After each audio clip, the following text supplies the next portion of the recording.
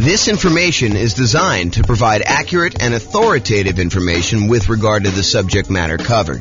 It is offered with the understanding that the presenters are not engaged in rendering legal, accounting, or other professional services. If legal advice or other expert advice is required, the services of a competent professional should be sought. Welcome to the Beaumont Real Estate Investing and Real Estate Financial Planning Podcast. Learn all about investing in real estate in Beaumont, Texas, with a combination of real estate financial planning and modeling with numbers specific to Beaumont, plus syndicated, more generalized recordings of live and pre-recorded real estate investing classes, not all of them specific to Beaumont. Be sure to stay tuned after the podcast for a message from our sponsors. Well, good afternoon and welcome, everyone. I am your host, James Orr, and I'm really excited today. Today is going to be a crazy new spreadsheet, new class. And so this class is called Rental Portfolio Return in Dollars Quadrants. It's a new spreadsheet you've got that allows you to track your entire rental portfolio's returns for all of the different quadrants you have: appreciation, cash flow, debt pay down, cash flow from depreciation, reserves, and it allows you to summarize that. Plus, it gives you some extra information about how those different returns are taxed and whether they're cash now, cash later, more speculative, less certain sort of stuff. So like we have like all those different things involved there. So you can go download a copy of the newest spreadsheet at refp.info/RPRIDQ. And RPRIDQ stands for Rental Portfolio Return in Dollars Quadrant. RPRIDQ. So refp.info, RIP, not RIP, RPRIDQ. Oh my gosh. I'll put the link in the show notes. There you go. That's what we're gonna do. Okay, so as we get started, let me kind of give you some background information to understand like what is happening here and why this spreadsheet is so amazing and why you're gonna love it. So the Return in Dollars Quadrant is the trademarked visual representation we have of the different areas of return you get by owning rental property. So this is it on the screen. You've seen this before if you've seen a lot of my stuff, but basically it shows you the 4 different primary areas that you get returned when you buy a rental property. The appreciation part of the return, which is the tendency for property values to increase over time. The cash flow portion, which is all of the income you're receiving on the rental property, usually from leases, minus all of the expenses: vacancy, property management, taxes, insurance, mortgage payment, maintenance, all that stuff. You subtract it out from what you're receiving as income, and what you're left over with is your net cash flow after all expenses. And so that's one of the other returns. The third return is debt pay down. If you've got an amortizing mortgage and you're making monthly payments or regular payments on that, then with each payment, a little bit of the loan is paid down and you owe less. The amount you pay down in principal is your return from debt pay down. It's the amount of return you're getting by paying down the loan each particular month, and your equity is increasing by that amount. And then the last one of the 4 primary are the tax benefits, which we typically refer to as depreciation, or in this specific case, we're going to talk about cash flow from depreciation, which is the after-tax benefit you get by owning this particular rental property. And then in the middle, we usually visualize this and show you the total from those 4 areas of return. Now, when we look at that graphic, a lot of times we're like, well, what time period does this cover? And really, it depends. So these can be both forward-looking, as in like we're looking at the returns we're going to get in the next year on a property, or they may be that we're going to look at the returns we're going to get over the lifetime of owning the property. So really, the time periods can be forward-looking, or we can look at this and say, hey, what did I earn in the last year from owning this particular rental property? So it could be backward-looking. The most common that we use is how much will your property appreciate, have cash flow, pay down on the loan, and have tax benefits from owning the property in the form of cash flow from depreciation over the next year. That's the most common version, but we can do any other version you want. We can do over the entire ownership period. We could do the next 11 years as some arbitrary number, or really whatever you want to do. And this is really a, in quotes, pro forma, or the form that this will take, or another fancy way of saying that, another like more common way of saying that is we're guessing what the return is going to be in the next year. Like when we buy a property, do we know what the property will appreciate in the next year? Absolutely not. A lot of times we're guessing as to what that will be. Do we know how much the property will cash flow next year? Well, when we know the lease amount, a lot of times we know the expenses that are fixed on the property, like taxes and insurance and, things like that. But do we really know what the maintenance is going to be on the property? No, we can set aside a fund for maintenance. Do we really know what the property management is going to be on that property? No, we can guess if it's in steady state and the property is kind of just humming along and no real big issues. But there can be unusual things that happen in a property, different maintenance, different vacancy, different property management fees. In fact, there could be other like HOA things, like special assessments and stuff like that. So yeah, we're always guessing, even with like things like cash flow. What about debt pay down? Yeah, in most cases, unless you're making extra payments on the loan, your debt pay down is going to be relatively static. And also your cash flow from depreciation is going to be known because in most cases, unless you're accelerating that or it's ending, we know what it's going to be because you bought the property and you know what it is once you set up the depreciation schedule. So a lot of those things are going to be fixed, but for the most part, those are going to be guesses as to what's going to happen in the future. We call that pro forma, the form that it will take. And really, it's a fancy way of saying we're guessing as to what the returns are going to be doing that. Now, when you're looking backwards, we know, right? You look backwards, you say, okay, over the last year, exactly how much did this property appreciate? At the beginning, January 1st of the previous year, what was it worth? And then January 1st of this year, what is it worth? And we can look at that exact thing. We can look at exactly how much cash flow we have by looking at what we collected and what all of our real expenses were on the property. We can look at exactly how much we paid down in the loan by looking at the mortgage balance on one date and looking at the mortgage balance a year later on the next date. So we can do those and be very accurate with it, looking backwards, but it's hard to do in the forward, kind of like looking forward into the future. Now, there's a variation of the return in dollars quadrant. There's the normal one where we talk about appreciation, cash flow, debt pay down, tax benefits, and then the total amount in the middle. But if you're really thinking about investing in rental properties, it would be very prudent for you to invest with reserves.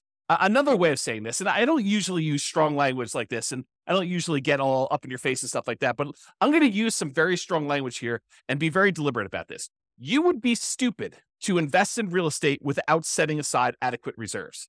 And I feel that strongly about it because you really do need to have reserves for the unexpected things that come up. So if you're like investing in this stuff and you are not taking into account reserves, you're probably doing it wrong.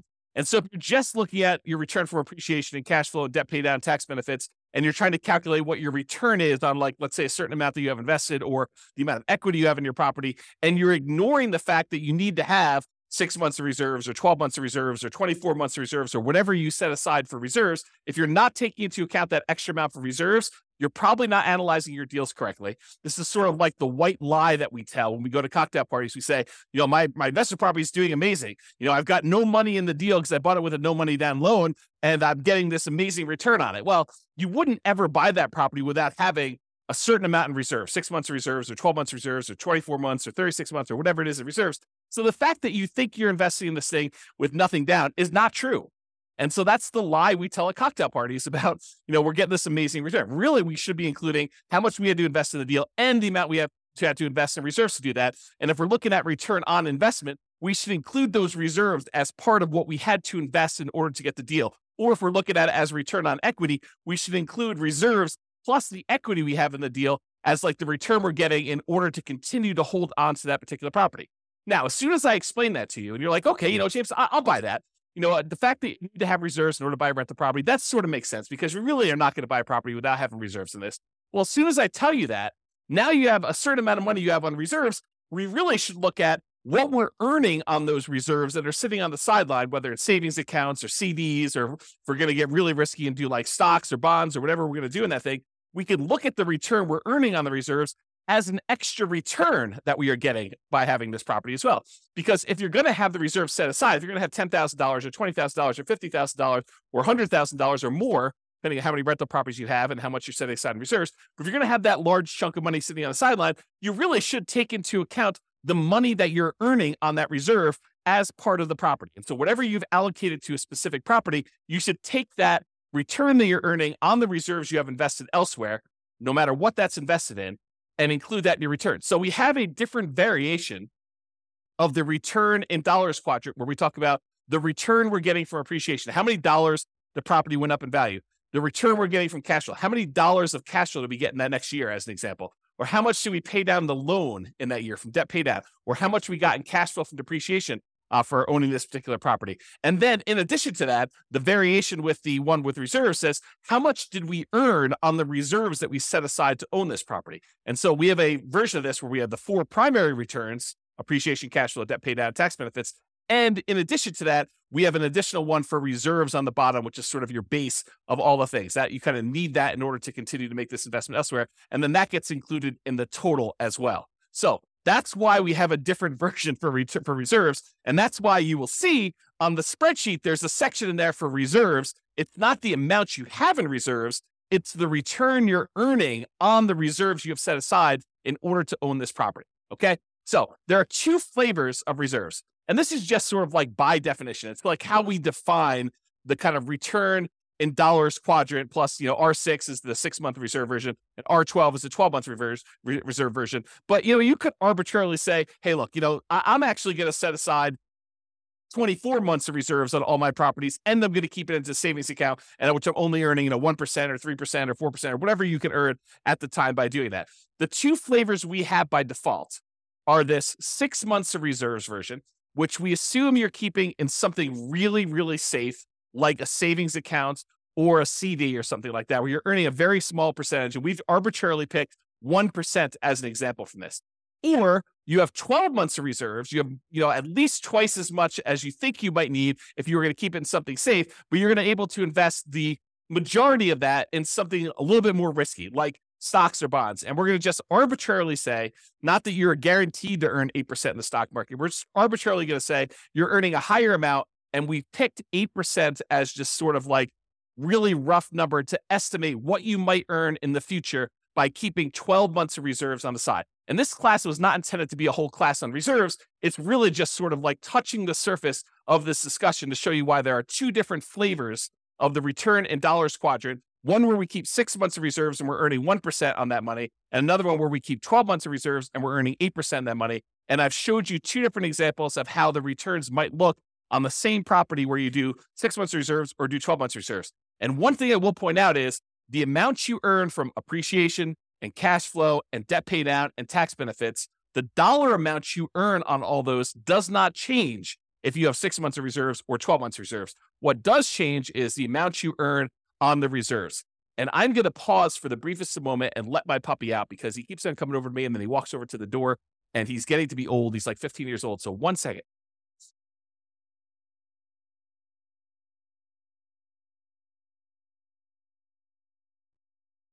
Okay, I'm back. All right, so we just talked about reserves there. So getting back to this return in dollars quadrant sort of idea, you may be familiar with this idea if you've seen any of my classes where I talk about the world's greatest real estate deal analysis spreadsheet. In that spreadsheet, you've seen that when we do the deal analysis, the second chart, the second graphic on the dashboard for doing this is the return in dollars. And we do that for year 1. And in that particular chart, I show you what the return in dollars quadrant is, excluding reserves. I show you each dollar amount of appreciation, cash flow, debt pay down, and cash flow from depreciation. Then I also show you the returns for return in dollars quadrant for R6, which is the 6 months of reserves earning 1%. And then finally, I show you the RIDQ plus R12 for 12 months reserves at 8%. And I've highlighted those in red there. You can download a copy of the world's greatest real estate deal analysis spreadsheet. If you haven't seen it before, just go to refp.info and you can download a copy. Just put in your email address and they'll email you. The system will automatically email you a copy. It takes a couple minutes to do it, but it's automatic and it'll happen for you there. So really, when you're looking at the spreadsheet, we've got this on there and you're used to seeing it in this form, but we show it in different ways. Sometimes we'll show it as like this graphic, or sometimes we'll show it as a square with, the 4 different things with the total in the middle. Sometimes we'll add reserves on the bottom. Sometimes we won't. And so you could see all of those on there on the dashboard. If you want to see more than just year 1, you can always go to the overrides tab in the spreadsheet. There's more than one tab for the spreadsheet. The first tab is really the dashboard with all the inputs, the most basic inputs that you can do for like 99% of all your deal analysis. You kind of use the front page for that. But we show all of the details and allow you to override any number at any point in time on the overrides tab. And you could see the return in dollars for subsequent years, all the way through, I think, year 40, if I'm not mistaken. So you could see all that on there if you want to go to the overrides. Okay, so that's how you do it. And that's what you normally see if you were looking at one deal that you're analyzing. So if you want to go look at a particular property that you're considering buying or a property that you already own, you want to just run it through the deal analysis spreadsheet, the world's greatest real estate deal analysis spreadsheet, then you can go see that. But what if you want to see all of your properties? What if you wanted to see what the return is for appreciation for all the properties you own, or the cash flow for all the properties, or the debt pay down, or the return you're getting on reserves, or the return you're getting from cash flow from depreciation, or what the total amount you're getting for all these are? Well, if you have access to the real estate financial planner software, you can see your entire portfolio starting at any point in time. You can see it from the very beginning when you start analyzing. You can see it 10 years in the future, or year 17 when you're going to actually retire, or year 22 when you're going to start collecting your Social Security. You can look at what your portfolio would look like, a snapshot of that, any point in time using the real estate financial planner software, and you can see it in kind of like 4 major views. The first view is you can see it in this sort of like stacked column where each individual property, it shows you the breakdown of how much you're getting in appreciation, how much you're getting from cash flow, how much you're getting in debt pay down, how much you're getting from cash flow from depreciation, how much you're earning in reserves. And it shows you each individual property stacked side by side so you can compare them very easily and see what they are. Or you could see any individual property using the more traditional kind of like graphical 4-quadrant thing with the reserves at the bottom, showing you the total amount and how it breaks down for each one of your different returns, the dollar amounts you're earning from each of those. And in addition to that, if you're like, hey, I want to just see one number for my entire portfolio, all the rental properties I own at that given time, we have a version of that return in dollars quadrant, where it sums up all of the appreciation you're getting from all of your properties, all of the cash flow you're receiving for that entire year for all of your properties, all the debt pay down, all of the tax benefits or cash flow from depreciation, all the amount you're earning in reserves, for a total amount in total for all of your properties in your portfolio. And then, of course, if you'd rather see it more of like a table format, we've got that view as well in the Real Estate Financial Planner software. And you can access that. Just go to refp.com or realestatefinancialplanner.com, and you can access that software if you have access already. But what if you don't have access to that? Well, that's why we are introducing the rental portfolio return in dollars quadrant spreadsheet.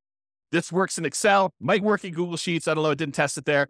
I can't guarantee it might work in whatever the Apple version of Excel is, but I built it in Excel, and that's what we designed it for. And so I know that it works there. But really what this does, it allows you to go in here and enter in all your different properties, then write down all the different appreciations you have for each individual property, all the cash flow you're earning from each individual property, all the debt pay down you're estimating you're going to earn for that particular year, all the cash flow from depreciation you're going to get, and how much you're earning on all the different reserves. Then it will total up how much you earn from all of those things by property and give you totals for all the appreciation for all the properties, all the cash flow from all the properties, all the debt pay down, all the cash flow from depreciation, all the reserves, and then the total for everything for all properties as one big number at the end. And in addition to that, we kind of break down, which I'll go over here in some detail here, about when you receive the money and whether it's speculative type of return or a more certain type of return. And I've also added something that I don't think I've added before on any of our spreadsheets. I think this is new.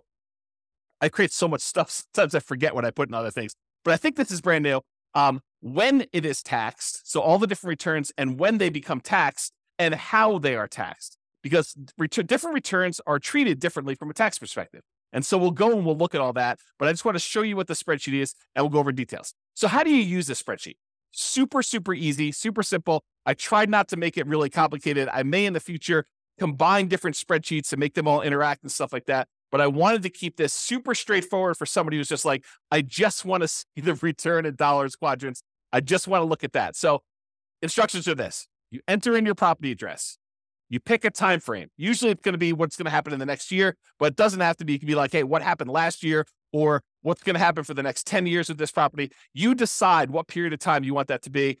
And then you enter in your estimated numbers for appreciation, cash flow, debt pay down, cash flow from depreciation, and the amount you expect to earn on your reserves for that particular property. And then you update this as frequently as you desire. So you want to do it once a year? Great. You want to do it every month? Great. You want to do it every 6 months? Whatever you want to do, it's designed for you to use as a tool, as a little dashboard for you to keep track of how your properties are performing when you do this. Okay. So that's as simple as the instructions are. And then it does some calculations for you and helps you and displays it in a really nice way. So let's just talk briefly about how you're going to calculate some of these things for the different things you're going to do now. Let's first talk about appreciation. For putting in the number for appreciation, you enter in your property, you decide you're going to do for the next year in the future. For doing appreciation, you usually take the value of the property and you multiply it by what you're estimating the appreciation rate will be. So for example, if you had a arbitrary number, $250,000 property, and it was expected to appreciate at 3% per year, you take $250,000 and you multiply by 0.03, and you'd get $7,500 is what you expect that property to go up in value in the next year. That's the only way you calculate it. It's really simple to do that. If it's 4%, you use times by 0.04. If you think it's only going to go up 1%, you do 0.01. If you think it's going to go down in value, you can multiply it by negative point something. So whatever you want to do, you can do it that way. If you want to get fancy and you're kind of like an advanced Excel person, you could totally use a formula here. You could use equals, and then you put the price in there and you multiply it by whatever the percentage you've gotten there is, and it will then calculate what it happens to be. Then at the end of the year, you come back in, you write down what the new value is, and you could change the appreciation rate. You just kind of keep updating your formula if you decide to do it that way. That's appreciation. Cash flow. What we usually do for cash flow is you take the estimated cash flow after calculating all your expenses, like, vacancy, property taxes and insurance, property management, any utilities that you're paying as the landlord. You don't include tenant paid utilities, any maintenance on the property, and your mortgage payments if you've got any of those. So for example, you might have a property that has $200 per month cash flow after all expenses, and you enter that $200 times 12 to get a yearly amount, or about $2,400 for the year as an example here. If you don't know how to calculate this, don't stress. Just use the world's greatest real estate deal analysis spreadsheet. Just go download at refp.info, and you can go ahead and do that, analyze your deal, and it will tell you what the cash flow is. It's the first graphic on there that you can go and just put in the cash flow for that, and then multiply by 12 in order to figure out what it is there. So you don't have to worry about calculating this manually. Just use the world's greatest real estate deal analysis spreadsheet because it does all those calculations for you, and then just enter in the numbers that you've got there. All right, for debt pay down, usually we'll estimate how much you're paying down on the loan in the next year.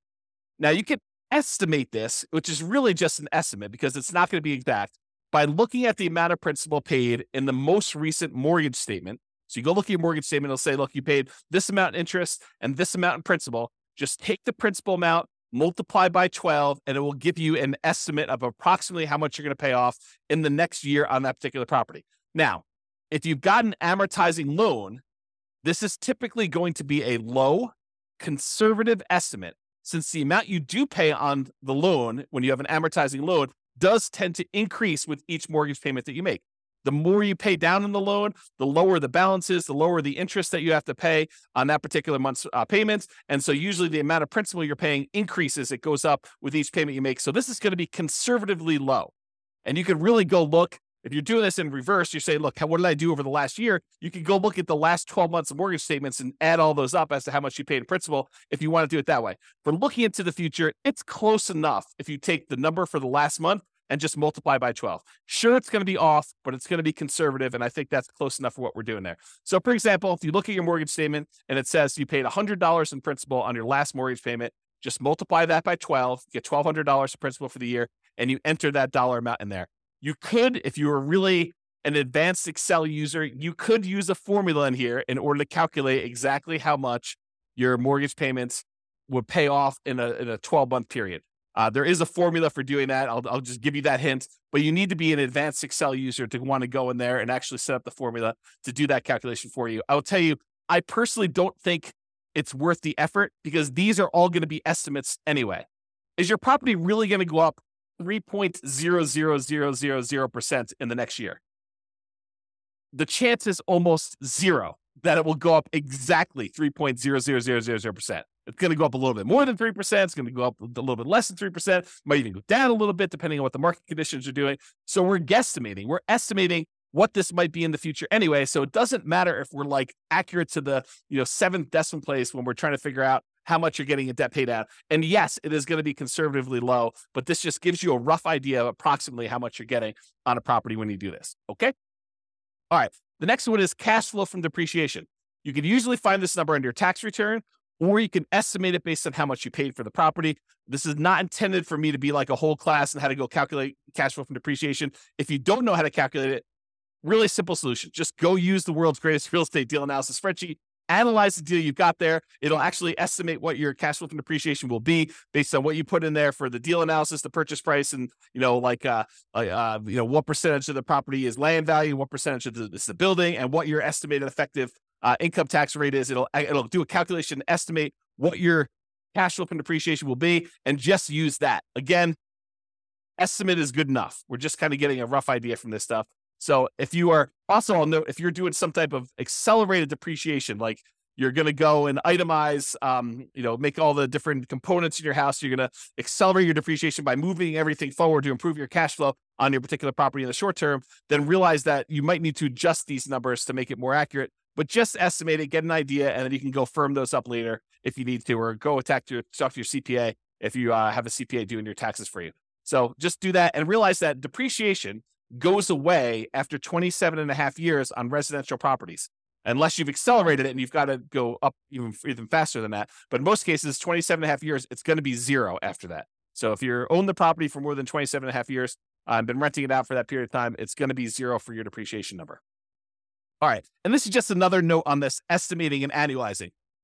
How do you estimate things like cash flow when things are changing in the middle of your year? For example, you're doing this analysis in July. Well, in January, your taxes are probably changing. And there may be a new lease coming on in May, which is going to increase the rents or decrease the rents, depending on what's happening in your marketplace and what you were able to get last time. So you're not going to be able to say my cash flow is $200 a month and multiply by that 12 because it's only an estimate. Because your taxes are going to be different in January, and your May lease is going to come up, and there's all these different things that are happening where things are changing in the math that you're doing to calculate this. Estimating is okay. Don't stress about this. This isn't like precision forecasting to begin with. Your property expenses like maintenance are also likely to change. They're going to be different than what you're estimating anyway. So don't worry about it. Just kind of use some rough numbers. We're trying to get like a ballpark of how well this is doing. Take a month of cash flow, multiply it by 12, and consider that good enough. Is it going to be exact? No. Could you take the extra time to make it more exact by going there and say, well, my taxes are going up in January. Here's what I think they're going to go up to. And so let's go ahead and change, 4 months of the time that I'm doing this to be that. And oh yeah, by the way, the lease is going to renew, and I think I'm going to raise the rents by this amount, and I'm going to do that change. And maintenance, I think on a property this year going to be higher because the tenant's been living in the property rough. And so I've got to estimate that. Sure. Could you go and do that and make it more accurate? Absolutely. Could it be really accurate if you're looking for the last 12 months and kind of doing this in reverse? Absolutely. But for now, just take a number and just estimate and make it accurate.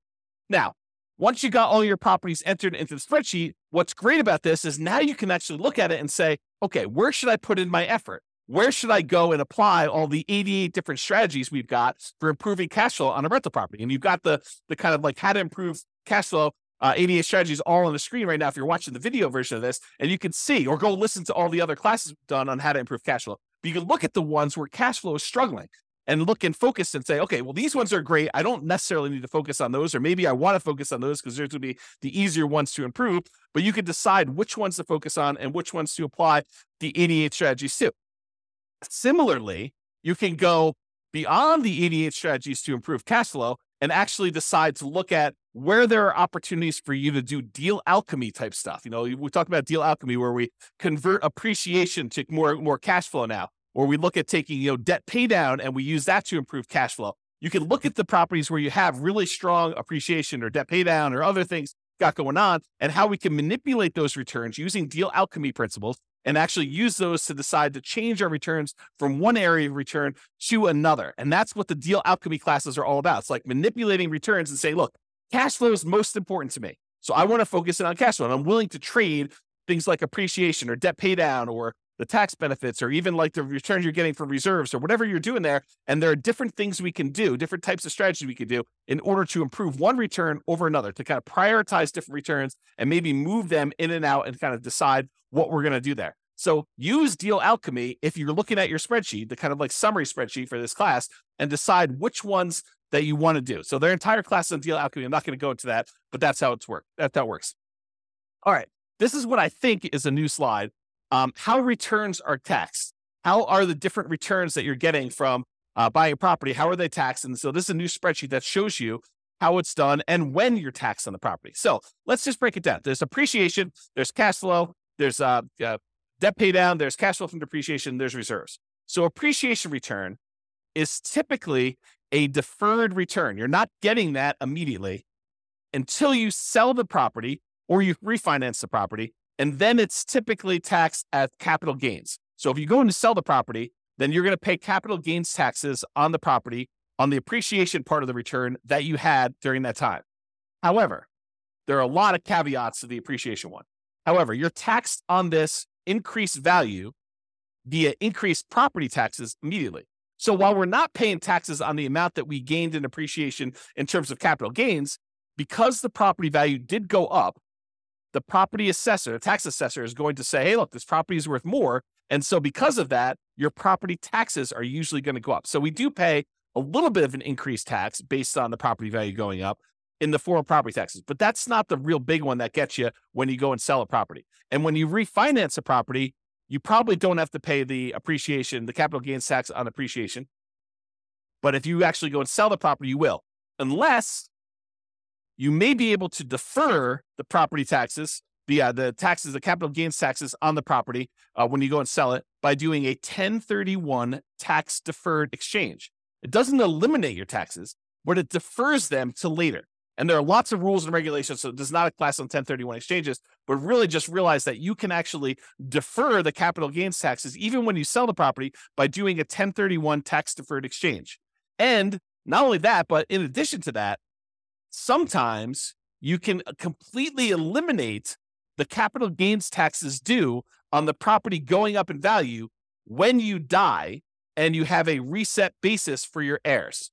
So the property went up in value $1 million since you owned it, but you then die, you pass on the property to your heirs. Well, now their basis, the amount that they're starting from to figure out how much capital gains they owe, becomes that new $1 million higher valuation, not the one you had before. And so there are no capital gains taxes due on that dollar amount. And there are all sorts of like rules and stuff like that and taxes on your estate and everything. I'm not going into that, but realize that this property, the capital gains due on any appreciation gains you have, may be completely eliminated when you die if you have a reset basis for your heirs. Not that that's a good solution for getting rid of the taxes on a particular property. And if you happen to sell the property in less than a year, the appreciation is typically taxed as ordinary income instead of that long-term capital gains that we've been talking about. So there's a lot of like asterisks associated with the appreciation return, but that's the overall idea. It's deferred taxation, and it's typically taxed as capital gains with a lot of like asterisk caveats to those things in there. Let's talk about cash flow now. Cash flow, after all your expenses, is typically taxed as ordinary income in the year that you earn it. So the year that you get that cash flow on the property, you're typically paying taxes on it, and it is typically taxed at an ordinary income tax rate. Debt paydown is typically taxed as an ordinary income in the year that you earn it. So the amount that you pay down that loan, that amount is usually taxed. Okay. It's some people consider it part of the cash flow number, right? Like the amount of money you're getting minus the expenses, because you can only subtract the interest as an expense. You can't subtract the amount you pay in principal. You can't subtract the full mortgage payment. You can only subtract the interest part of the mortgage payment that you're paying. So the amount that you pay down in principal is actually a weird version of cash flow in the sense only of taxation. Okay. So really the amount you pay down in principal on the loan, that is typically taxed as ordinary income in the year that you earned it. Cash flow from depreciation, this is typically applied in the year that you earn it, and it reduces the qualifying ordinary income that you have. So it's a way of reducing the taxes you would need to pay. And there's lots of caveats and exceptions and rules related to this. But generally, certain qualifying income can be reduced by the amount of gross depreciation. And if you figure out how much that gross depreciation was, you multiply it by your tax rate, you could find out how much extra money you have in your pocket at the end of the year by not having to pay those taxes in. And that's what we're calling cash flow from depreciation. It's the dollar amount that you didn't have to pay in taxes by owning this rental property. Okay. And so that's how that is taxed. Usually the year it's earned, and it reduces ordinary income. Now, there is a weird thing also about cash flow from depreciation. And that is, if you don't take it, they assume that you did take it. So it's not like you could just opt out. And if you don't qualify to take it, in many cases, you can hold that over. You can kind of like set it aside and take that deduction later on when you do finally qualify for it. So it's not like once you can't take it in that year, you lose it. You can actually set it aside and kind of like budget for it. Talk to your CPA or tax advisor about how that works for your specific situation. And then finally, the returns from reserves are typically taxed as ordinary income in the year that it was earned. So if you have money in a savings account, or you have money in CDs or the stock market, and you're earning on that particular money, you're getting a return on that, that's typically taxed as ordinary income in the year it's earned. Now, again, seek a professional to verify this for your situation. I am not a tax expert by any stretch of the imagination. I've had zero tax training, but this is just like my knowledge of the topic. So as a starting point for you. All right. Next two things on the spreadsheet. These are like on the bottom here. You can kind of see So it is when is this money received? Not all of the returns you're earning are received immediately. Some of them are received later. Some of them are received like right now in the year that you're earning them. So some returns you receive right away, which we call cash now returns. You get that cash now, so you're earning it right away, is cash flow from the property. The cash flow from depreciation, those tax benefits you get by owning the property, you get that in this year for the taxes that you do.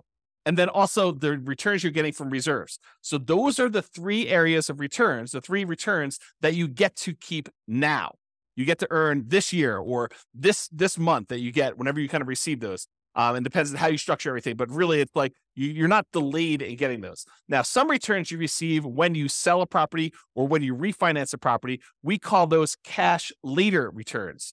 And those tend to be appreciation, the tendency for property values to go up over time, and paying down the loan, debt pay down. Really what we're talking about is accessing the equity in your property. When property values go up and you owe and the loan goes down, the amount of equity you have in your property actually increases. And then how do we get at that equity? Usually we get that equity either by selling the property or doing some type of cash out refinance. And so in order to get access to that cash later returns, the equity you built up in the property, you need to wait a while. You need to sell the property or refi it. Okay. So that's when you receive the money. So you can see the total amount for cash flow, total amount for cash flow from depreciation, total amount from reserves. And then it will sum up all those and show you that in this particular example, $12,960 between all three of these returns is how much you're receiving in your returns for cash now. And then a much larger amount is cash later. This is a lot of times why when people talk about real estate, they refer to it as a wealth building asset because a lot of the returns you're earning are cash later returns. You're not getting this in year one unless you're doing some weird deal alchemy where you're able to move the returns from cash later up into the cash now. That's part of what's happening with deal alchemy. You're manipulating the returns like appreciation and debt paid out, and you're deciding to move it into returns like cash flow. And that's how it's think about manipulating it. We're moving it from cash later to cash now. And it's not always a one-to-one trade, as I talk about a lot in deal alchemy. Okay. So you get the idea about when you receive the money. Speculative or certain. So some returns are more speculative, uncertain. They're more market dependent in nature. We don't know really what's going to happen. For example, do we know how much a property is going to go up in value in year one? Absolutely not. It's purely a guess. We think it's going to be 3%, could be 24%, could be negative 24%. We really don't know. We have a tendency to think that over a very long period of time, real estate tends to appreciate about 3% a year nationwide. Lots of different exceptions to that, lots of different market conditions happening. And so really, the appreciation return is very speculative or uncertain in nature. We really don't know what's going to happen. And to a similar degree, cash flow is also more speculative and less certain. A lot of people think, I've got a fixed lease. I'm definitely going to get at least $200 a month in this particular property. And that's a pretty certain thing. Oh, no. That is definitely not true. I mean, you could have a tenant who, stops paying on your mortgage, then you're not getting $200 a month, or stops paying on their lease rather, and you're not getting that amount of money. Or, there's a lot of maintenance on the property. You need a new roof and that's $10,000 and you thought you were going to get $200 a month. Well, now you're negative $7,500 for the year when you really think about that. So no, cash flow is not that certain. It is definitely more speculative. And who knows how much rents will go up in the future. They might go up 3% next year. They might go up 5%. They might go up negative 5%. They might go up negative 10%. We really don't know. It's a lot of market dependency there. There's a lot of market speculation and risk and uncertainty. There's a lot of variation in what we're going to see. That's another way of describing this is like how much variation are we likely to see in these things? Similarly with reserves. Sure, you could go and invest your reserves in like a CD where you get a guaranteed 1% return on your money by having the CD. And in that case, I could probably make an argument to even move this from more speculative, less certain to less speculative and more certain in terms of reserves. But if you're taking this money and you're investing in something like bonds or to a greater degree the stock market or crypto or anything crazy like that, where you're going to actually get a much wider variance of different returns you might get, it is definitely more speculative and less certain the return you're getting there. So the returns that we think of as more speculative in nature, market dependent, and uncertain are appreciation, cash flow, and depending on what you're investing in with your reserves, the reserves. Okay. And then we add up those three and we show you the total amount of the more speculative, less certain returns you're earning are $80,781 is like based on the spreadsheet with the example numbers, which you should just write over and replace. I put sample numbers in there so you can see how it works, but the idea is just overwrite them with your own stuff. Now, some returns are less speculative. They are more certain, and they're closer to being, in quotes, guaranteed. Not anything in life is guaranteed, but these are they're more closer to guaranteed than the other returns we've talked about so far. So, for example, debt pay down. The amount you pay down on a loan is contractually determined. So when you get your mortgage on a property, you're agreeing to pay, 360 payments over this time period of this amount. And then you can go look at, well, in payment number 1, this amount of principal is being paid off in payment number 1. If I make the payment in payment number 2 on time, then this amount is being paid off and payment number 3. And so it's pretty much locked in as to what you're going to get. It doesn't matter if property values go up or property values go down or rents go up or rents go down. If you make that mortgage payment as agreed, you're going to get this return from debt pay down. It doesn't matter what the market is doing. It's contractually agreed to between you and the lender as to the amount you're getting from debt pay down. Can you choose to pay more?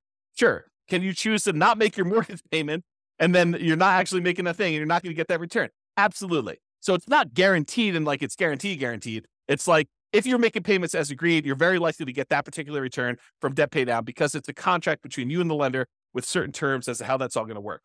The next one is cash flow from depreciation. This is based on tax law. So if you buy a property and the value of the land is subtracted out, and you just have the value of the building and you divide by 27.5 years, that is the dollar amount of gross depreciation you are likely to get by owning that particular rental property. It doesn't matter if the market is up, doesn't matter if the market is down, unless they change the tax law and it is retroactive so that it changes like things you had in place from before, you are getting this return from cash flow from depreciation. So that is why it's less speculative and more certain. And we already talked about this example, but if you're investing your reserves in something, it can move from being more speculative, less certain, like if you're investing in stocks, or it could be less speculative, more certain if you're investing in something with like a fixed, quote, guaranteed rate of return, like a CD. Okay. And so that's why that can move back and forth. All right. So in conclusion, use the rental portfolio return in dollars quadrant spreadsheet to keep track of all the different returns of your portfolio. This will break them out really nice, make it very clear as to where all your returns are coming from. Use it to apply cash flow improving strategies and any deal alchemy principles that you want to do to manipulate and improve different parts of returns or move them back and forth between where they are. Or use it to better understand the tax implications of different parts of returns, understand like when things are taxed and how they are taxed, and decide to do tax planning and understanding like what the implications are of the different types of returns and when you're earning them and when they actually get applied. And then use it to better understand when you receive your returns, whether it's cash now or cash later. And then use it to better understand the speculative, certain nature of different returns. Which ones are really market dependent and are likely to be wide variance, and which ones are more consistent, more solid, and less likely to change over time, like the debt pay down portion and your cash flow from depreciation as examples there. So that's all I got. Hopefully you like the new spreadsheet. Hopefully you like the new class. Let me know. Go ahead and use it, download it, and we'll go from there. This has been James Orr. Have a great day, everybody. Bye-bye for now. With home prices up, mortgage interest rates up, and rents up, but not quite enough to counteract the higher prices and interest rates. Cash flow on rental properties in Beaumont is harder than ever. Book a call with the Real Estate Financial Planner to apply our proprietary 88 strategies to improve cash flow on your rentals. See the show notes for a link to schedule your call and improve your cash flow today. If you're a real estate agent, lender, or professional in Beaumont that wants to help our real estate investor listeners, consider reaching out to learn about collaboration opportunities with this podcast. We'd love to add more value to our listeners by having you assist our investors buy, sell, and finance their real estate investments. See the show notes to schedule a call to discuss collaboration opportunities.